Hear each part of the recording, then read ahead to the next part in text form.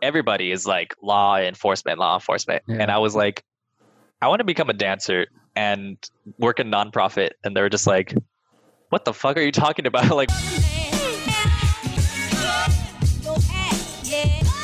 What's going on, ladies and gentlemen? Welcome to another solo interview podcast of Throwing Tantrums. Today we got a different person. You know, that's kind of the point of these solo Yay. podcasts. You might also be watching this in a Move Group Grow podcast because, you know, I have a million podcasts and it just gets cross-pollinated, crossing swords of sorts for, you know, and I want to make sure that you guys get all the value out of it without having to redo it. So if it's your first time hopping onto this podcast, my name is Emroy, your host. Founder of a social media company called Vision Paradox, founder of Temper Tantrums, and today we have Brandon. So the purpose of these podcasts, especially these solo ones, is to get to know the members of the dance company a little bit more beyond just the dance, which is one of the reasons I'm doing these solo episodes. So today Brandon's going to be sharing a little bit of his origin story, and yeah, we'll kick it off from here. Brandon, give some of the people a little bit about who you are, your origin story, how you got into dance, why you suck at dancing, but I tolerate you anyways. So. Yeah, totally. I agree with all of that. Well, my origin story.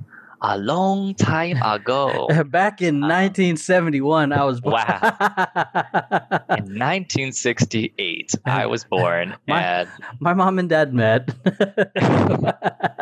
Back in, I don't know what year, but my parents barebacked and I came. So, hi guys, I am Brandon Bursiaga, and wow, my origin. Are we starting from like where I was? Like, how did born? you? No, we don't have to go that far. Maybe like where, I guess, city you were born, and then how you then cut to discovering dance. Got it. Okay, so I was born in Upland, but raised in Ontario. The boring one, not the cool one, not Canada, Ontario, California, where people told me to go back to Mexico all the time, and when people were anti-LGBT and everything else. Prior to all this happening. Yeah, prior to any of this happening right now, it was just the normal in Inland Empire. But yeah, so I was born there and raised over there.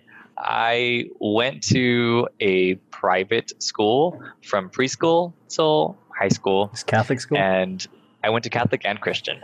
Mm-hmm. Wow. Yeah, no, I went to a Catholic preschool. No, a Christian preschool, a Catholic kindergarten through 9th grade, and Christian high school. So, whoa. Yeah, my whole life I was private school. Dang. So you were under like religious rule in a sense, and yeah, totally. So were they? Oh wow! Keep going. I have questions in my head. Yeah, now. Totally. So what happened and what got me into dance is, and this is the reason I'm saying this, is because I went to a little Catholic school in middle school, and it was run by Irish nuns, and they were really strict.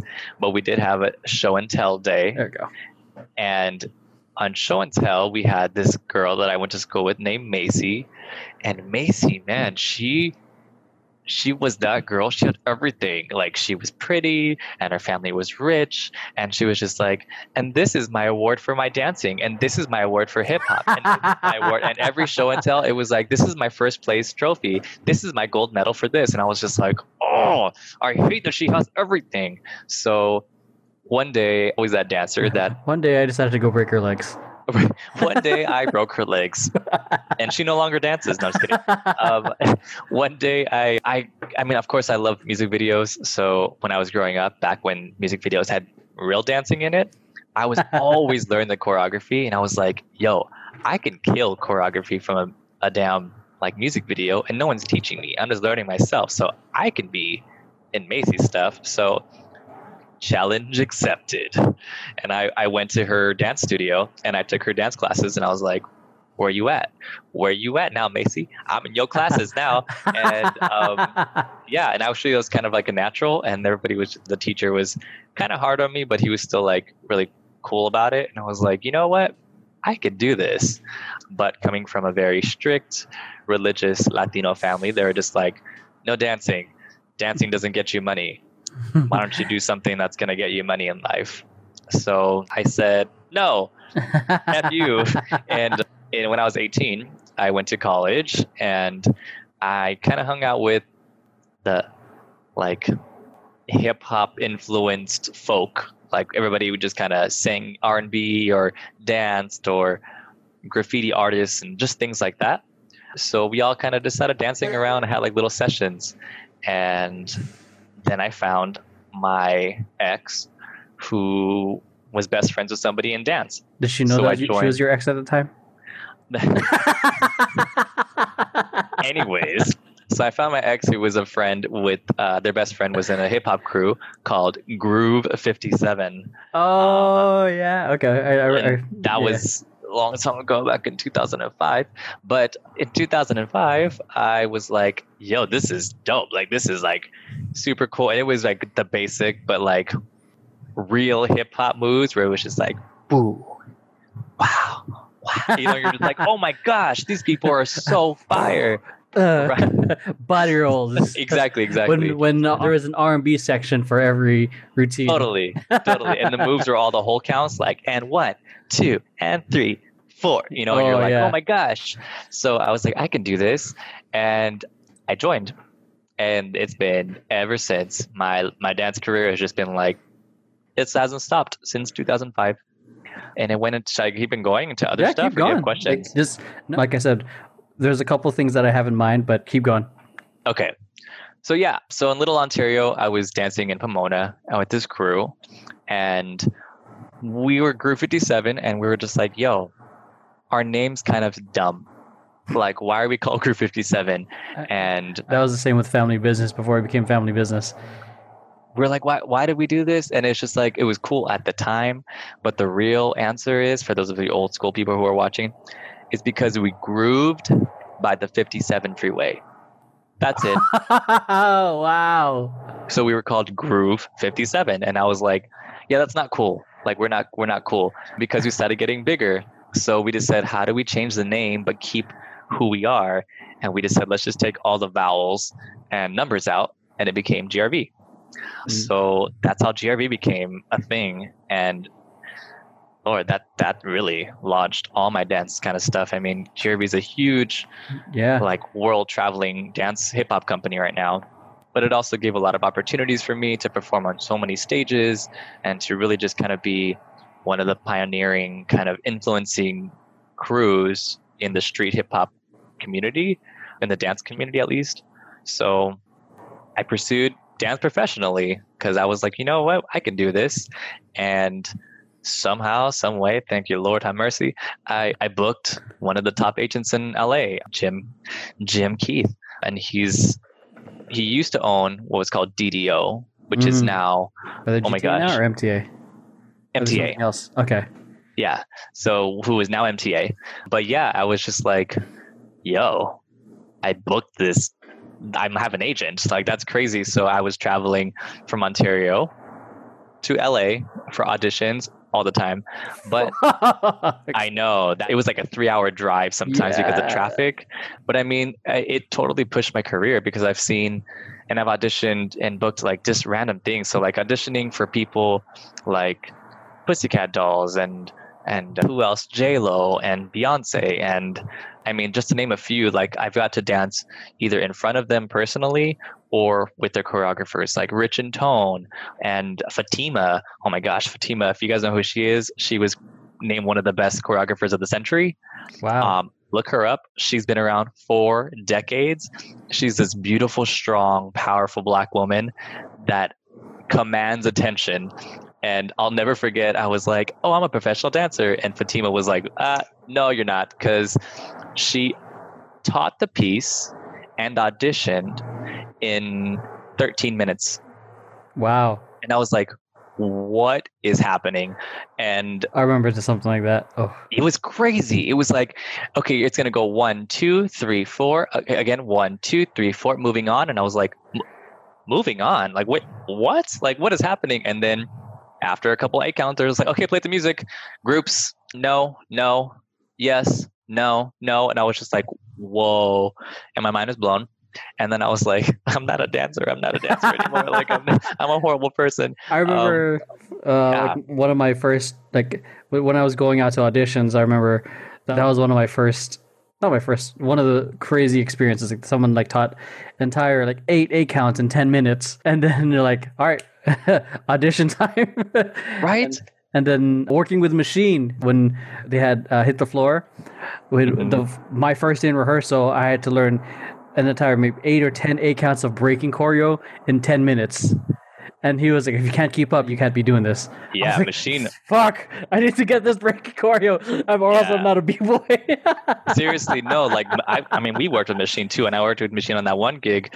He was no joke, man. It was like this, and this. I said it's this, and this, and you're just like, I'm stupid. Why am I so stupid? Like, like it's yeah.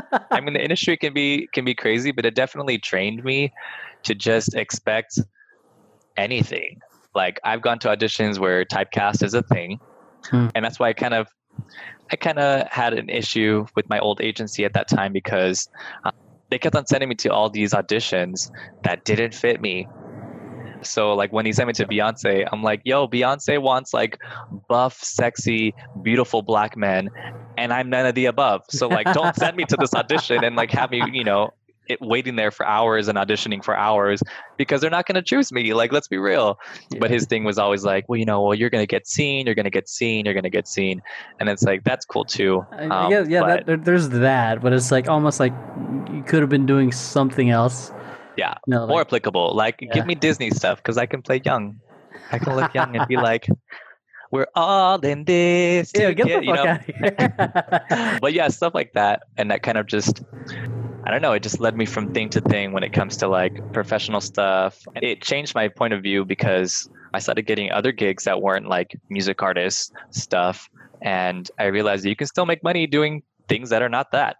And that opened up like a whole nother category because I think the idea of people when they say, oh, are you a working dancer? That means that you have to be on tour. You have to be on movie set. You have to be on a commercial. And it's like, you can be a working dancer in other ways. Yeah. Like when I work certain gigs, they pay me $100 an hour and all I'm doing is freestyling, or all I'm doing is, the cha-cha slide, or all I'm doing is like, maybe 4 8 counts, and it's just like, it's not necessarily a music video, but tell me the next time you got paid $100 an hour, like, so less effort, like but still getting paid. Exactly. Less stress of rehearsals. Yeah. It changed my point of view of like what a working dancer looks like. But like I said, I still take everything, and I'm still learning myself. I still work with small music artists here and there. I worked in a video with like Kylie Minogue. I've done like different things. So the range of types of gigs that I've gotten over the years has really shaped me to be who I am. I always say there's ups and downs to each side, the dance community and the dance industry, right? So the community, we're so versatile. Like we can do tons of shit. Like we're trained in like tons of areas, and we can throw any music on and it's like, okay, we're whacking, we're locking, it's housing, it's hip hop, it's footwork, it's and we're just like go. Where industry dancers, I don't necessarily feel like they can do that, but industry dancers can perform the fuck out of things. They can perform the house down from anybody in the community because their presence, I mean, Lord have mercy. Sometimes they just drown anybody who's actually doing the real shit out because they just look that good. Yeah, that's what blows me away. You know Jashawn, right? From Liz? He's a part of FanBiz now. And that's dope. Blows me away because he's an industry dancer. When I think of him, I'm thinking he's going to shit on every FanBiz dancer. Oh, yeah. He's industry, and industry dancers know how to perform. Oh, yeah. Community dancers, they can perform, but a lot of them are clean. Sometimes they don't exactly extend their moves, some of them. Yeah. Yeah. And there's a third community too. I'm like realizing throughout all these years, there's the community, the industry, and there's the underground. Oh yeah, underground for sure. So like, which is a completely different scene. That's a totally different scene. And it's funny because I feel like like if you trained a little bit or like got the underground to be on stage for things, they would win everything.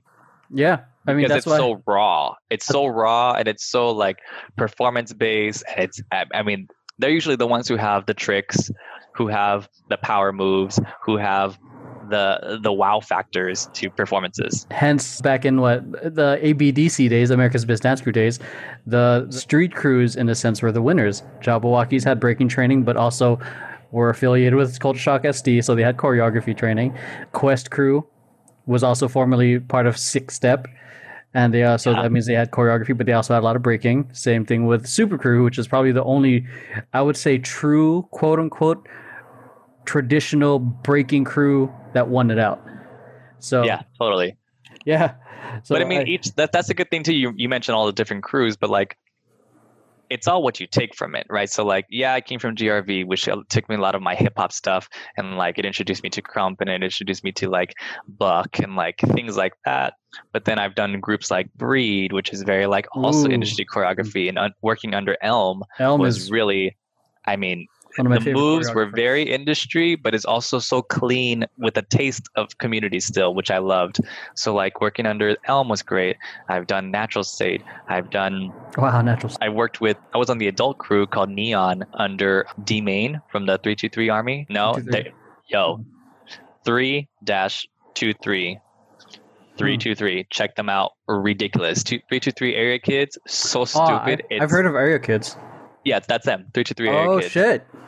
Yeah, I was on the adult team of that, and like that training was ridiculous. And it's like Danny, who's the choreographer for that company at that time, just trained me in such a weird way that I was like, what are you talking about? Like, it would be doing these random things where you're like, you're just gonna go like boop boop boop, and I'm like, that's stupid. But then we all did it, and I'm like, why did that look? I mean, you just changed my whole point of view now. So again, if you just really, as a smart dancer picks things and learns from every kind of style, to like, I always say moves are like books, right? So it's books that you put into your library. You can always refer back to them because it's going to be similar to something.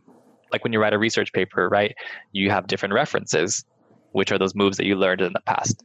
Yeah, like that's why sometimes you hear dancers are like, oh yeah, I learned this from XYZ teacher, or because it's I think it's also important to know the history of the movement or anything, especially since during this time acknowledging the BLM movement. That's not so acknowledging BLM, the whole term hip hop dance or urban choreography, or people knowing their history of hip hop dance or culture in general. People are really getting called out if they truly support the movement and like, or support, like if you are a hip hop choreographer or teacher, then you should also be technically, in a sense, supporting BLM. Because it is totally Black culture. Yeah. So it's interesting. And I think that's one of the things that for a long time was called out from the older generation, is like, you got to know your history. Yeah. And even more so now, it's been amplified, especially people who are making money off hip hop or hip hop culture in general. Yep. It's kind of like, where you at now? Yeah. So going back to your high school, like, was it like... Choose your words wisely. Was it hard? Was it easy? Was it fun? Was it shitty? Was it like very I want to say the word coming out for me is Roman ruled, but like very rigid, like for, I guess, self-expression? Oh, well, let me tell you this. I'm going to tell you a couple of stories from my high school. So I went to a Christian high school in Ontario. Again, Ontario, where it's small-minded, very narrow-minded. Okay. So yes, we had uniforms. So you could accessorize and kind of do what you wanted to it, sort of. Like you could wear like your own sneakers, and you can wear like your own jackets and jewelry and things like that. But when it comes to rigid, I think of a different type of rigid. So 2 examples. I was friends with everybody. I've always been that guy that can just talk to and hang out with anyone. I don't care where you're from, what you look like, anything. I'm just friends with everybody. Where you're from, what you did, as long as you love me. As long as you love me. But yeah, so Brandon's when it comes to... too, in case you guys didn't know. I'm actually going to release a little song a little bit later this month, but you'll see. So when it comes to that school, I'll never forget, being that I was friends with everybody, I started realizing that not everybody liked that I was friends with everybody. So I had and this is very, very honest, I had somebody once tell me, you're kind of all right, you're not a bad person, but you'd be better if you didn't hang out with the gorillas. Talking about all my Black friends. Ooh. And I was like, what? And it was a crazy like culture shock because I went to the same school from kindergarten to 8th grade. It's all one school. So I grew up with all my friends of all different nationalities and backgrounds and everything. So I was the only person from my school to go to my high school. And I was like, oh, it's a Christian school and da da da da. Christian my ass. Like, what the hell? Like, I was just shook because I was like, I've never really experienced racism like that. So I was kind of like, what do you mean? And they're like, that person or that person. I'm like, what the fuck? Those are my friends. Like, so that kind of tripped me out. One. Whoa. Two, I'll never forget this story. In my religion class, I'll never forget, my teacher was Mr. Vandenberg. Mr. Vandenberg, we were in a religion class and they were talking about something about like being gay in the Bible and things like that. So me, I'm bi. I was in the closet for sure in high school. Mm-hmm. But I'll never forget, there was these two guys that said, hey, Mr. Vandenberg, so you know how we just read this verse and blah, blah, blah, blah, blah. And he's like, yeah. They said, yeah, me and so, we were driving down the street one day not too long ago, and we saw this gay guy, and we wanted to follow him home so we can burn him in front of his house so his parents can see what an abomination they had for a child. Whoa. And I would say, and the classroom is full. There's probably like about maybe 30 people in the classroom. Fucking. And I would say maybe 2 people were like, shut up, that's not right, da da da. Everybody else was just kind of like laughing or quiet, including the teacher. The teacher I thought was going to be like suspension or go outside or, expel, like whatever. No, he just said, you guys don't talk like that. That's not right to talk like that. And everybody was like making a joke of it. And I was like, whoa, like, this is my Christian high school. Like, this is where in my religion class, of all classes, my religion class, we're talking about God and love and everything. And we just had somebody say they want to burn this person in front of their house. Dude. Like, The hypocrisy. Right. That sounds like a super passive teacher, man. Yeah. Yeah. Fuck. Let's go back to you going from Ontario to LA, or you getting your agent, and like kind of how your parents dealt with you, like choosing to become an artist instead of lawyer or doctor. Like, what was that conversation like? Oh, that's still a conversation. That's the thing. Oh, wow. Yeah, no, it's funny because I love my family, but they are very much so. We're privileged. Like, I come from slight money, so our family, call them whitewash Latinos. So we're Latino, but the thing is, so my grandma came from the barrio, which is like the low-key kind of hood, right? Mm-hmm. But my mom and their generation made their own money, and now they're all like high and mighty. And it's funny because now that they have their money, they're definitely like, oh, we're like white people now. Like, we like made it. We don't need to like, they kind of like almost look down on like the like Mexican or like Latin culture because it's just like, oh no. And I'm like, wait, what? Like, what the heck? Like, grandma was in the fucking barrio. Like, don't tell me what where you guys came from. So when it comes to things like that, not only did they do that, but our family is very like law enforcement based. Like, I have an uncle who's a retired sergeant of the prison. I have another uncle who's retired captain of the CHP. My cousin's the San Diego PD. My sister's a CHP dispatcher for 911. I have a great aunt or something that's like a judge. My cousin's a probation officer. My cousin and her husband are both DAs. So it's like everybody is like law enforcement. Yeah. And I was like, I want to become a dancer and work in nonprofit. And they were just like, what the fuck are you talking about? Like, what?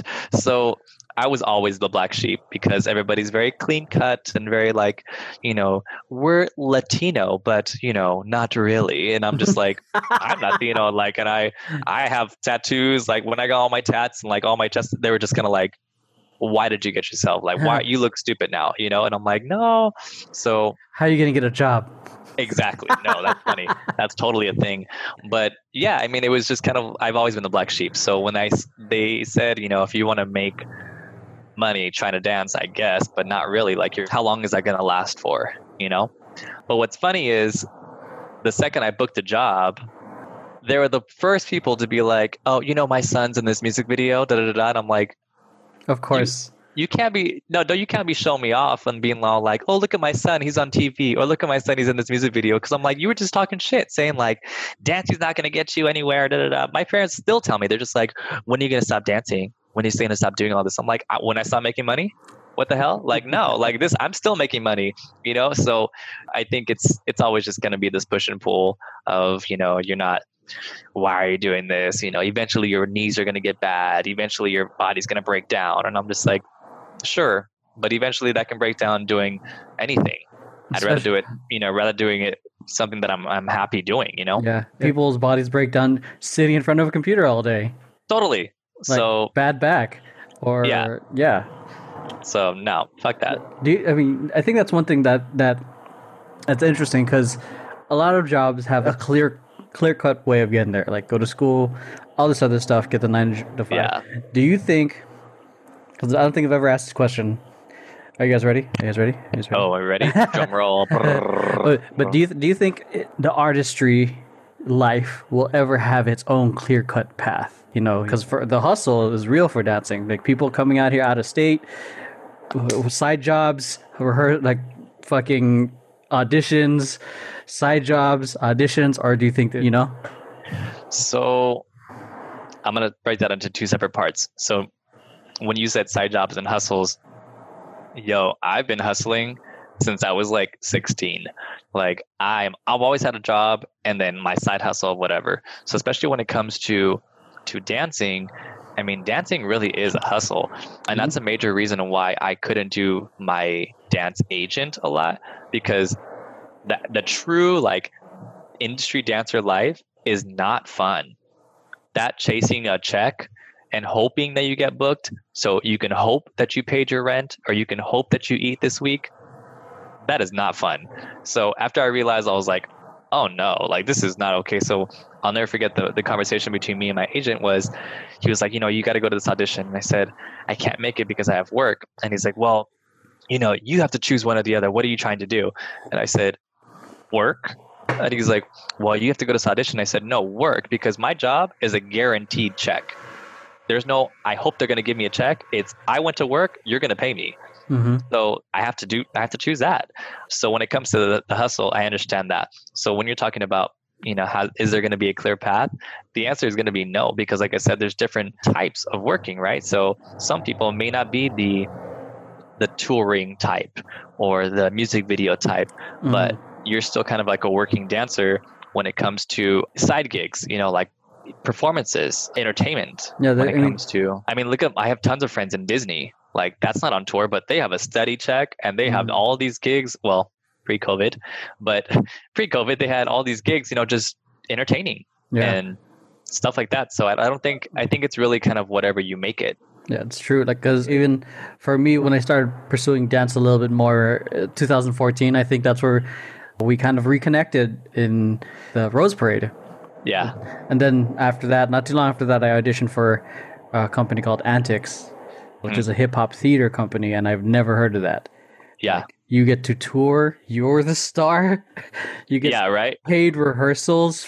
Like at the time, it was like 15 an hour for rehearsals, and you get paid. It's like, this is a common conversation I've had with many dancers who've been in the industry, that like it's going to look different for everyone. It's super important that you find something that you resonate with. Like what Brandon said, like not everyone is going to be a tour dancer or a music video or like all that stuff.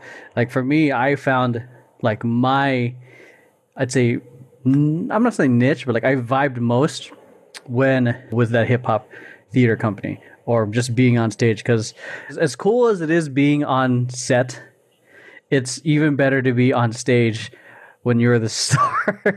Yeah. So, and that's what turned me off. I didn't want to be like a behind someone performing, and I wanted to be the quote unquote star, which is why I love the. Yeah, I understand that, like totally. Which is why, like I said, I still work with some small music artists here and there, and I always tell the artists, like, look, if you're a music artist or you want to be one, just listen. You suck. Quit. You're not a dancer, and that's okay. You're a singer. That's fine. You have backup dancers to make you look better. So that job will always be a thing. So I'm always working with artists, and I'm like, you don't have to dance. Like, you're not going to be Beyonce. You're not going to be like this person. It's okay. It's okay to not do that. So those jobs are okay because you have to make someone else shine. But as far as what you're saying is like being the actual person shining, it's something different. And I think I found that also in my other company before I quit, which is Core, the Core Dance Crew. Mm-hmm. In a very different way, right? I don't know. So those of you who don't know what Core is, the Core Dance Crew was my old dance crew that we are all professional dancers, but we cosplay. So we're the first ever and still the only cosplay performance dance crew. So it sounds kind of nerdy and cheesy, but we found like a little weird It's a great niche. That's it. Especially so since geek culture is so huge. Yeah. So I've had the honor of performing for Stan Lee. I've had the honor of performing at Comic-Con and Anime Expo and WonderCon, and tons of things, and like meeting all these people backstage and performing at these as the kind of like halftime performances at all of these conventions. And I did it for 5 years, and it was amazing. And that kind of way is interesting because you have like people like fans that like love you as like the dancer. They're like, yo, this person is my favorite, and people will follow you. Like, we had our own virtual convention last month, and I was tripping out because a bunch of fans from all over the world got together and made a thank you video to send to us. Wow. And I'm like, what? And I'm talking like different, like somebody was in Israel, somebody was in Germany, somebody was in Japan, and they all edited the video to make a thing for us. And I'm like, I have watch, I have this one fan that like, they like make pictures. You can't really see. Like fan art of like me. I've had people like cry, giving me a hug, and just be like, "Oh my god, I can't believe I'm hugging you." And I'm like, I am literally nobody.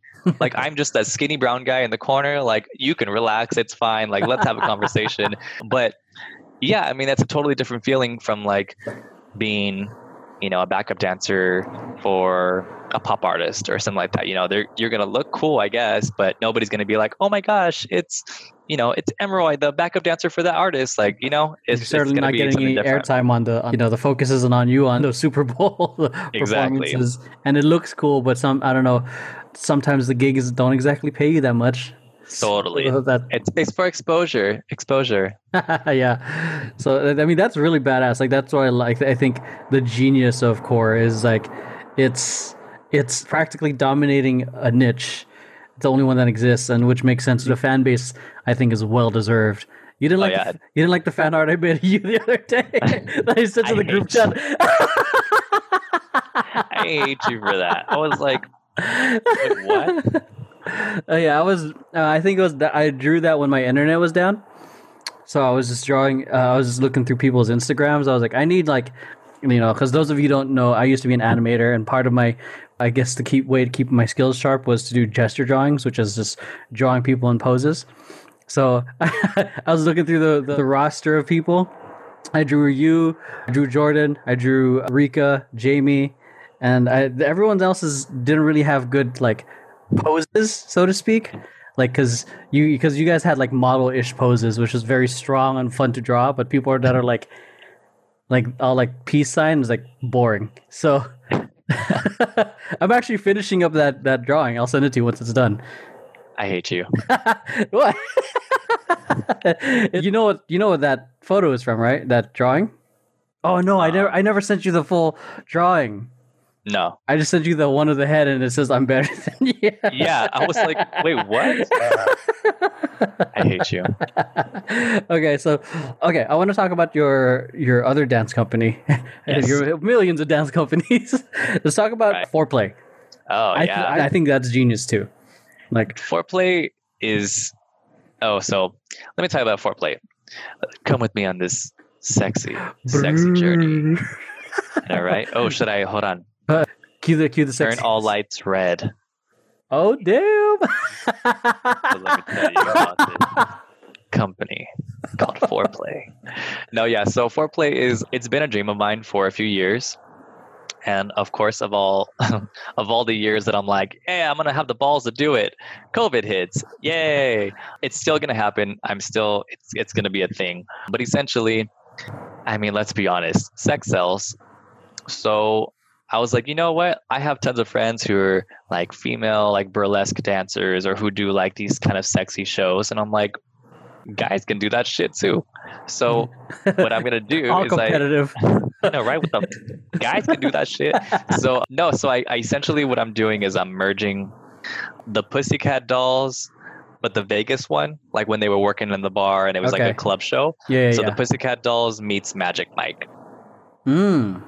Yeah, so it's gonna be a little bit more like choreography based, but males, different, all kinds of different styles. So like, you know, I want all shades of males, all sizes of males, all styles of males to just kind of be. But side note, knock on wood, hopefully, I have a proposition for Pride. LA Pride is potentially interested Yeah. in having us be like their Main stage performers. I kind of just like their ambassadors, if you will, for all of their events for their stuff. But they want girls.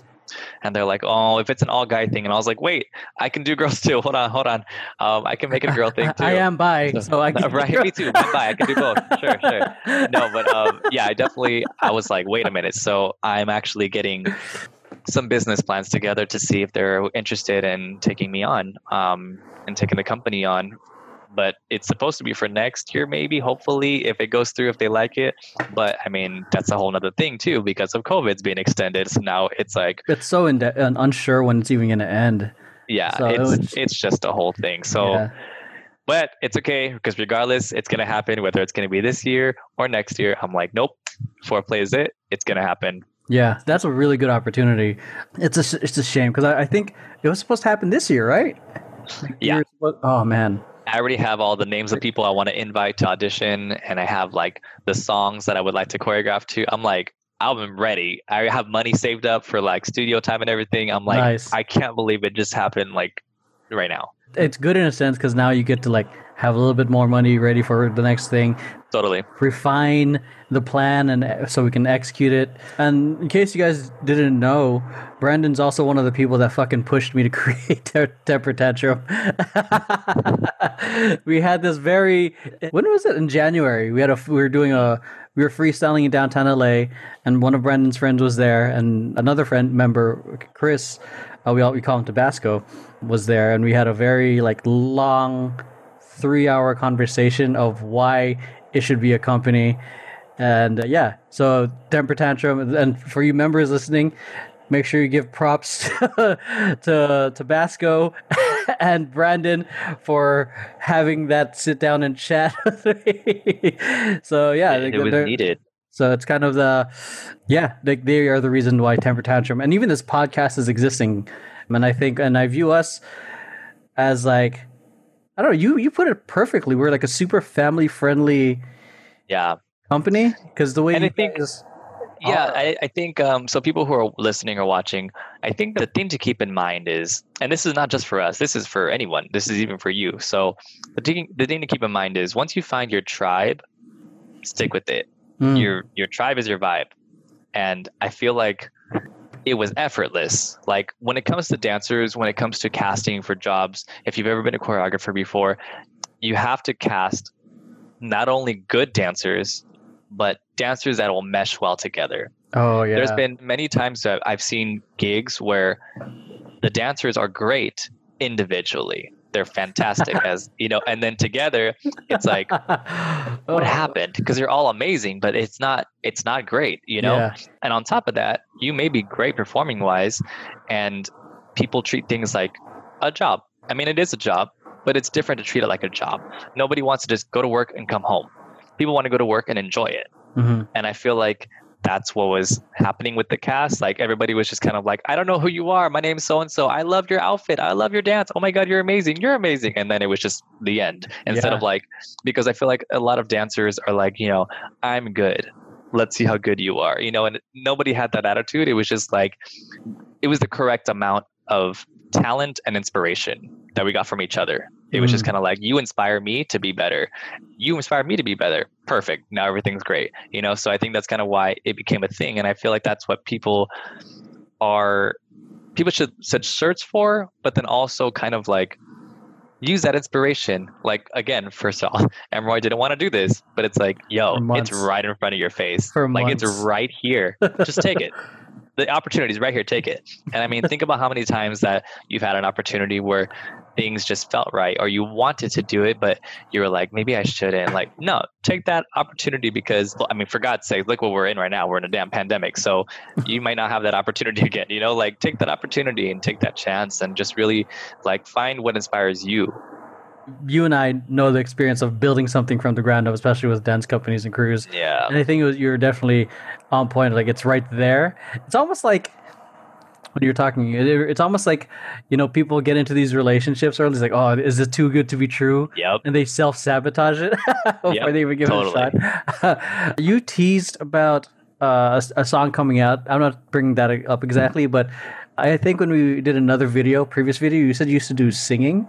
Yeah. So before I was a dancer, I was a singer, and I went to school and I had all my scholarships for singing. And oh shit. Yeah. And when I actually got into college and everything, all my medals, all my awards, everything was for singing. And then when I found dance, like I said, and when I was 18 and I graduated high school, I was like, I like dance. And my parents were kind of like, wait a minute, hold on. And I was just like, I think I like dance. And they're like, well, that's good, but you like singing. So let's go back. And I was like, I think I like dance more. And they're just like, you have all your scholarships for singing. Like, you cannot just stop. I was like, watch, I'll stop. So I just completely stopped, and I pursued dance because I was like, yo, I can find more jobs dancing than I can singing. So I just pursued that more. But I feel like that little hole is missing. I sing all the time in my car or like out and about. But I have a few friends who are on Broadway. Oh, hey. I have two friends, a really close friend of mine who's amazing. She and her boyfriend were in Wicked. My friend actually was Fiyero. If you guys have ever seen Wicked, so Fiyero is the main guy character. He was Fiyero in Wicked. And they live not too far. They live like 10, 15 minutes from my house. And we were just talking last week, and he's going to help like record and produce like a cover song that I want to do. And I'm like, I'm ready. And I've never posted a singing video ever, but I'm like, you know what? Now's the time. I always want to go back to my roots. Like, I want to go back to singing, and he's going to be playing the guitar for me and producing and like recording my stuff. So we have to just figure out, well, first of all, he has to learn the music.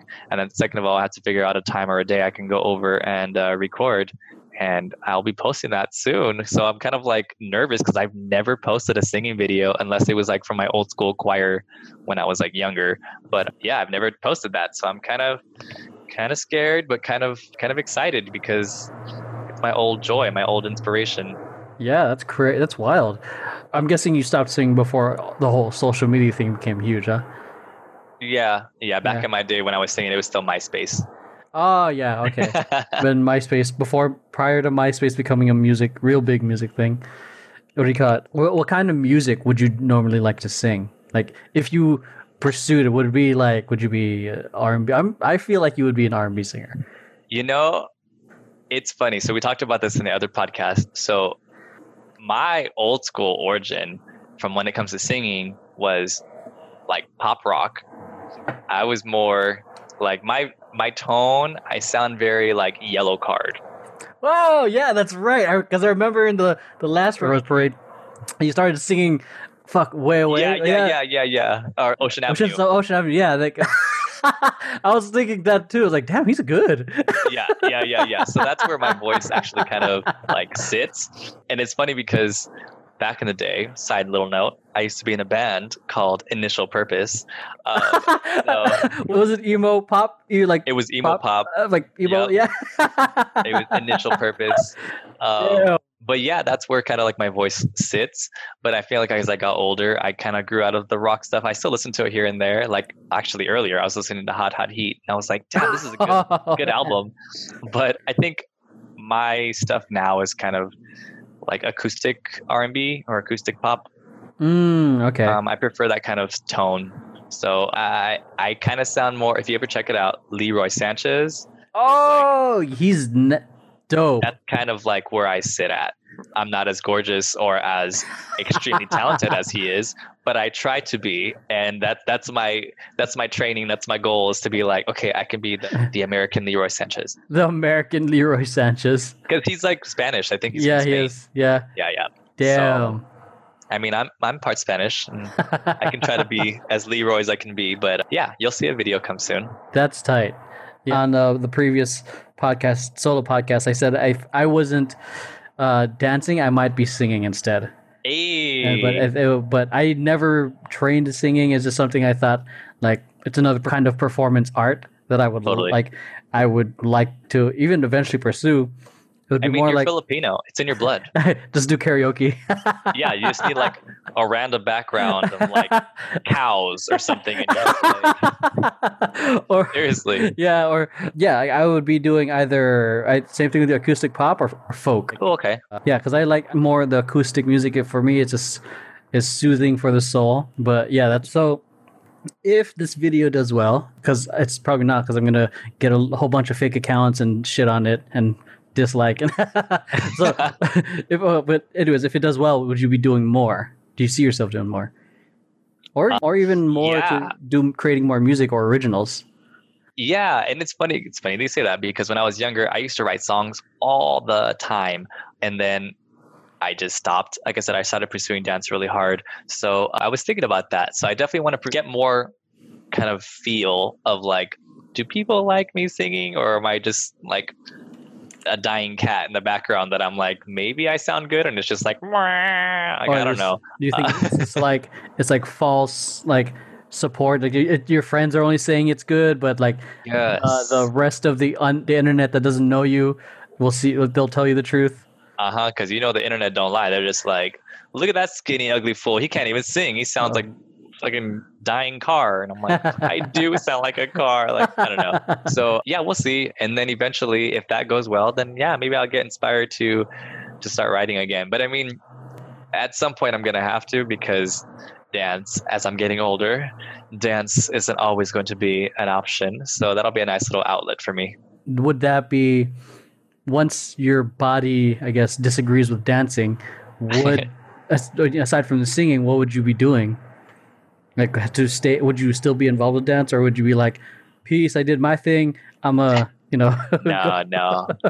I stick to my brand, my hashtag, in aspire to inspire. That was I feel like be a little bitch. no, that's your hashtag, you stupid motherfucker. Yeah, that's fine. No, but no, I definitely want to stay involved. I think it makes a difference when you have like a mentor, right? So like, I would love to have my own studio. That's actually my end goal, is to own a dance studio, and to really be involved, and not just like, oh, it's my studio, I own the building, bye. Like, I actually want to be like involved, with like the dancers, and like, I really want to get back to training like kids again, training teens, because that was like where I grew up. I trained teens for 8 years. So I want to get back to that, and really kind of inspiring the youth to just be better. Dude, that I think is probably one of the best, like the most undervalued positions as a dancer. Because you're making such a huge impact. Because last week I did a podcast with old junior students that I had. They're like 13 and 16. And they told, like, and now they're like 23 and 26. Mm-hmm. So like, that was a mind-blowing interview, saying like, sharing their perspective of what it was like, how the lessons we taught them, and how they implemented to growing up. And like, that just to me means like, because I love teaching kids, there's a fulfilling aspect to it, even though you don't get paid for it. Totally. So and then because you plant these seeds that you see, like, I mean, because we're in the industry still, and we're still in the community, you see them, and you see them grow. Like yesterday, I'm not even gonna lie, yesterday, one of my kids, who actually was one of my like most struggling kids, like, he struggled so much. He sent me a video yesterday of him on a music video set in New York. Whoa. And he was just like, my kids used to always call me mama.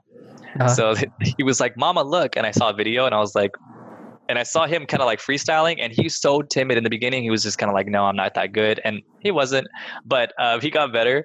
And watching him on set, in New York yesterday, I was just kind of like, my kids still keep in contact. Whenever they do things, they're just like, Mama, look. And when I say Mama, they're like in their 20s now, like, and I'm just like, I'm so proud, like, that they still feel connected and kind of just be like, look what you've done, look what you've done with me, or look how my training that I got from you has got me, so I love it. It's amazing. It's fucking cool, man. Because kids think differently, and we see their evolution of like, you're small, but you also needed a lot of work. Yeah, seriously, a lot. And then now seeing them as adults, it's like, because now it's like you don't have to tailor your way of talking. You can be a little bit more casual. Oh, I was always casual with my kids. So I think I was too, actually. I just had to be mindful of the parents when they were around. The parents of my kids, they knew me. I would just be like, look, little shits. We're going to do this and that. And everybody would be like, did you just say little shits to your kids? Yeah. And that one right there, he's a little shitlet because he's smaller. And they're just like, oh man, I would have gone fired so quick in that studio. So especially, did you ever work at, bleep this for later, but did you ever work at? No, I taught a class there, but I never worked there. Okay, place was, they were very strict in terms of their code of conduct. So and we were called out. And then this one time I got in trouble because I played Tupac, Hit 'Em Up during a FanBiz rehearsal, but there were kids still outside, and the parents got so pissed. It's my rehearsal. I don't give a shit. What the hell? Oh yeah. Oh god. Tell me about why you're a terrible dancer. No. I hate you. For your, I'd say, professional dance career. Okay, don't give me that fucking look. So, what did you initially imagine when you started pursuing dance? Like, music videos and all this stuff. Like, what was your original vision or dream? And then, I think you told me the shift already, that things that happen. So, I guess we'll just stick with that. What was your original dream? My original dream was to backup dance for major artists. And quickly, I realized I'm not that tall. I'm not that sexy or buff. It's not going to happen.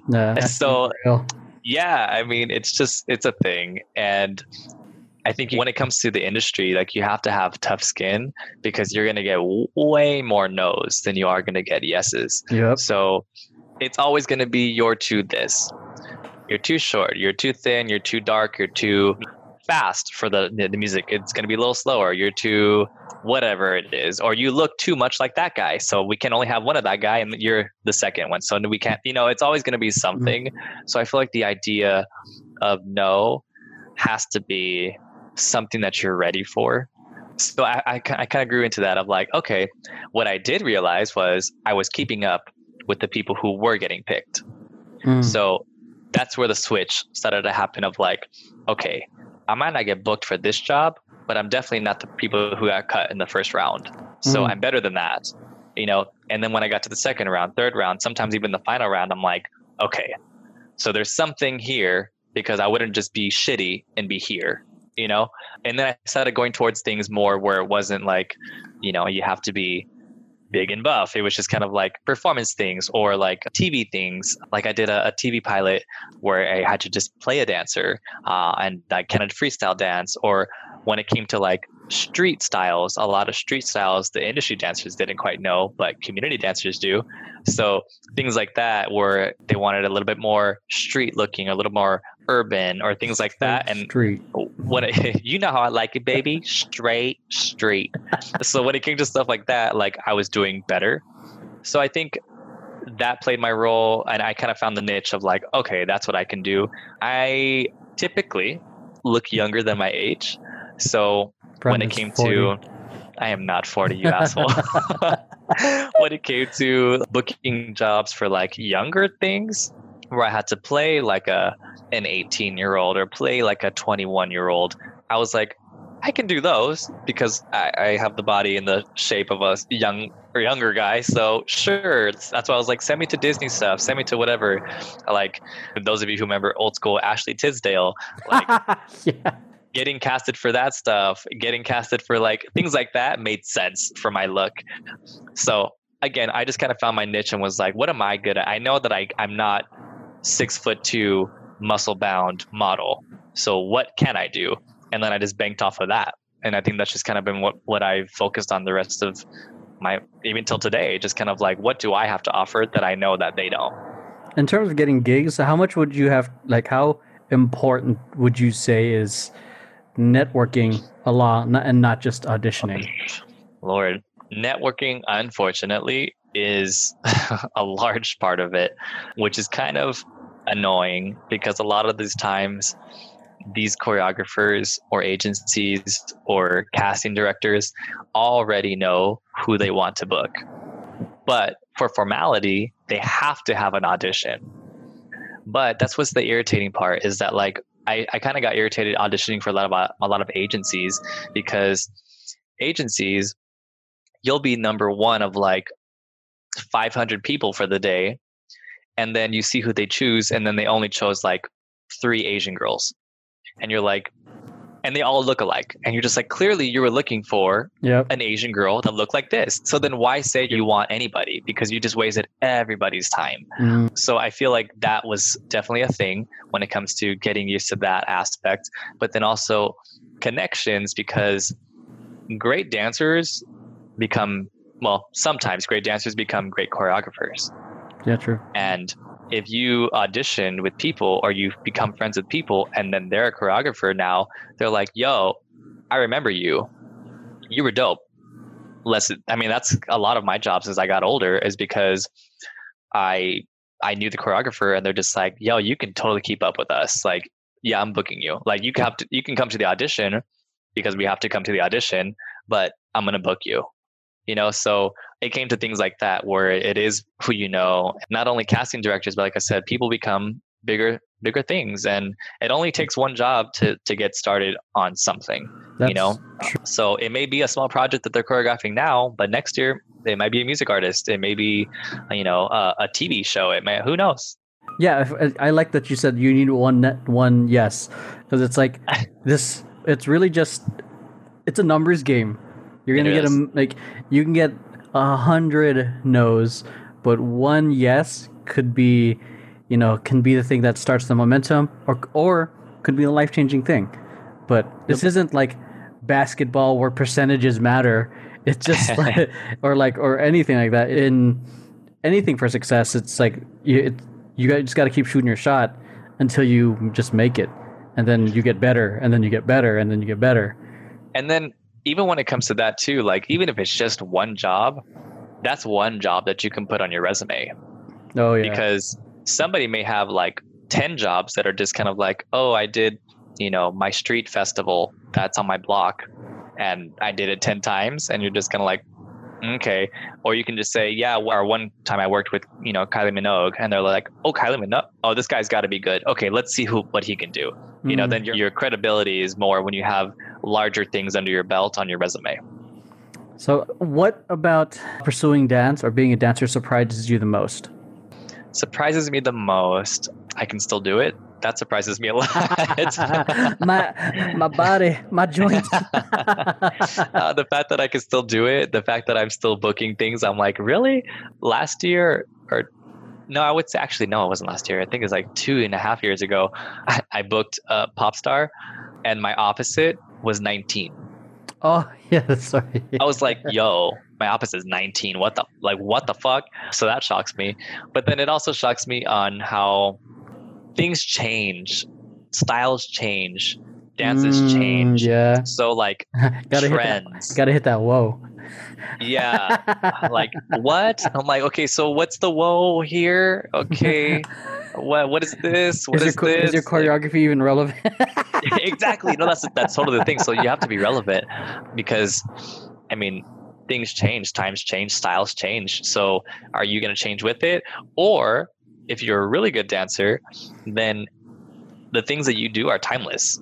Because there's some old school videos that I watched from like 2005, 2006, and I'm like, that would smoke any performance that I see today. So it's like there's some dance things and styles that are just timeless, and that's when you can tell you're a real dancer. Because speaking of real dancers, let me touch on this topic. Okay, take him to church. Dear TikTok people who can move, as you listen, I'm not calling you a dancer. TikTok people who can move. So if Trump bans TikTok, your career is gone. You're no longer a dancer. Like, it's so irritating. Like, all of these moves, everything's really basic. Everything's super basic. Like, I'm just like, what? Like, since when did that make you a credible dancer? Like, that is not, like, if you did that in a freestyle circle, that wouldn't even get props. People would just be like, interesting. Like, nobody would even be like, oh shit, did you see that arm thing you did? Like, no. Everybody would be like, what? So, no. That's not, you're not a dancer. That's you can move. You can keep a beat. Good job. But dancer, you are not. Now, there are some dancers who post videos on TikTok. That's a different thing. So there's a difference between people who dance on TikTok and people who are dancers that post a video on TikTok. There's a difference. It's very similar to like how when fanbase would do locking and these street styles, there's dancers who are doing breaking moves or dancers who are doing locking moves. Yes. And then there's actual b-boys and actual lockers. Yes. So there's context, and it really plays into it. Absolutely. It's like the only reason we're breaking for fanbase is because we needed it. We're competing with it. Same thing with some people on TikTok. The only reason they're on TikTok, some people are just because I have a social media company. It's been one hell of a platform for it to be on. It's probably the most self-expressive platform because there is no have to be naked kind of requirement like in Instagram. I think the expression is much more broad versus Instagram. But as a dancer, like it is kind of cringy, but I also I'm coming at this from so many perspectives as someone who, this kind of self-expression didn't exist when we were kids, and you were called gay or FAG for dancing. I like that it's kind of a platform for all genders and sexes to be expressive. So like there's talks, but in terms of like now in the context of dancer, there's a higher bar than just learning how to do the fucking renegade or savage, all that shit. That damn song was like nails on a chalkboard for me because I'm like, I liked the song, but all I pictured in every time I heard it was now, I'm a savage, messy, bougie, rich. I'm just like, it's like burned in my head. Like every time now, I'm just like, just stop the song. It's irritating. I almost feel like it borderlines choreography. Borderlines? It is choreography. What the heck? Like all of this shit is choreography. Okay, I guess I'm being nice on that. This one. What advice would you give to your younger self? Ooh. And don't become friends with Emroy. Run away. Work out more when you're younger. Grow taller. Grow taller and work out more so you can book better jobs. Lord. Honestly, I'm all about experience. So I would say nothing. I don't regret anything. So I never say, oh, I want to change this, because I'm just like, no. Like everything happens for a reason. And I mean, my biggest thing is there's always a lesson. In everything there's a lesson. Sometimes it's bad, sometimes it's good, but it shapes you to who you are. And I feel like everything that I did in my life has shaped me really to be like who I am and what I stand for and what inspires other people. So I'm just like seeing the inspiration that other people have gotten from me, and me kind of seeing how what I can do for myself. I'm just been like, you know what? I did that. And I did that because of me, because of the things that's happened to me, because of what was told to me, what was done to me, what was, a barrier in my life, what's still a barrier in my life. Like everything is helping me. I think you're the first to actually just say like, oh, let's keep it all the same. Yeah, no, keep it the same, man. Yeah, probably because I'm just kidding. I'm not gonna fuck it up for them. Something. Don't Don't fuck it up. All right, keep so it positive. I'm gonna throw 10 rapid fire questions as a rapid fire segment. Let's go. This is what we do towards the end of the show. What color is your toothbrush? White and green. White and green. Are you a morning or night person? Night. Night. No, that's so fucking true. Yeah, I'm not a morning person. I hate morning. I'm just like grumpy, like, oh, no, shut up. Who have you met that you wish you hadn't? Oof, nothing. Remember, it sticks to all my what I just said. I don't regret anything. And that's, ladies and gentlemen, is how you know he's a liar. So, Wow. what would you do on Mars for fun? On Mars for fun? Search for aliens. What foods do you dislike? Fettuccine. And yeah, mainly fettuccine and eggs. I don't really like eggs too much. My heart. Weapon of choice. Oh, weapon of choice. Ugh, crossbow. Ooh. Where would you want to retire? Oh, Spain. Ooh, that's a good spot. How do you define happiness? It's somewhere between too much and too little. Oh, like that one. Your greatest failure. Greatest failure. I feel like these aren't even rapid fire questions anymore. Right? Now this is like some in-depth shit over here. Greatest failure. Our friendship. Cheating and dealing with a toxic relationship longer than I should have. That resonates with a lot of people here. Favorite memory? That's the last question. Favorite memory? Oh, favorite, but it's kind of like sentimental. My grandparents were like super in love with each other. They were married for like 65 years. Wow. Seriously, yeah, it's crazy. So my grandpa was very quiet. He was a very quiet guy. Once in a while, he would crack a joke, but my grandma was the very kind of loud, laughing, loving person. Oh, wow. So when she died, my grandpa he used to always sing a song to her, and I was like, wow. So the song before she died, he would sing to her was it's a song in Spanish called Hasta la tumba, which means like until the tomb, until you die. So he used to sing it to her all the time, and then she died, and then he would still sing it to her. And he was getting old. He was like 90 something before he died. So one day we were talking, and he had a lot of dementia. He couldn't remember a lot of things. But one day I was like, Grandpa, what's the song you used to sing for Grandma? And he remembered that song, and he sang it to her. Like he sang it to the heavens, like to her. And I was just like, I just got like chills. Yeah, like he was just, and he sang it to her, and he wasn't even sad. He wasn't even like, my wife is gone. Like he was just like, he truly believed the song, like until death. Like I'll see you soon, until death, and it was crazy. So that's one of the like favorite memories, is like him singing, my little old 90, I think he was 92 or 93, like year old grandpa that was like singing his love song to his wife that he had for 65 years.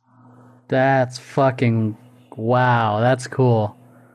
Yeah. That's like fucking The Notebook kind of shit. Seriously, I was just like, and I was like trying to keep cool because I don't want to trigger any kind of dementia stuff. So I was just like, okay, wow, I'll be right back, Grandpa. I want to go outside. I was just like, oh my god, yeah. Damn. All right, so last two questions. What's up? What do you think your 80-year-old self would say to you now? 80-year-old self would say to me now, keep going. Keep going. It gets better. All right. You ready for the last question? Yeah. All right. What? I don't even know if I should ask it. Uh-oh. No, I'm just kidding. I'm just trying to get the audience to be like, what is it? Well, they know the question already because assuming they've been listening. What do you want people to say about you when you're gone?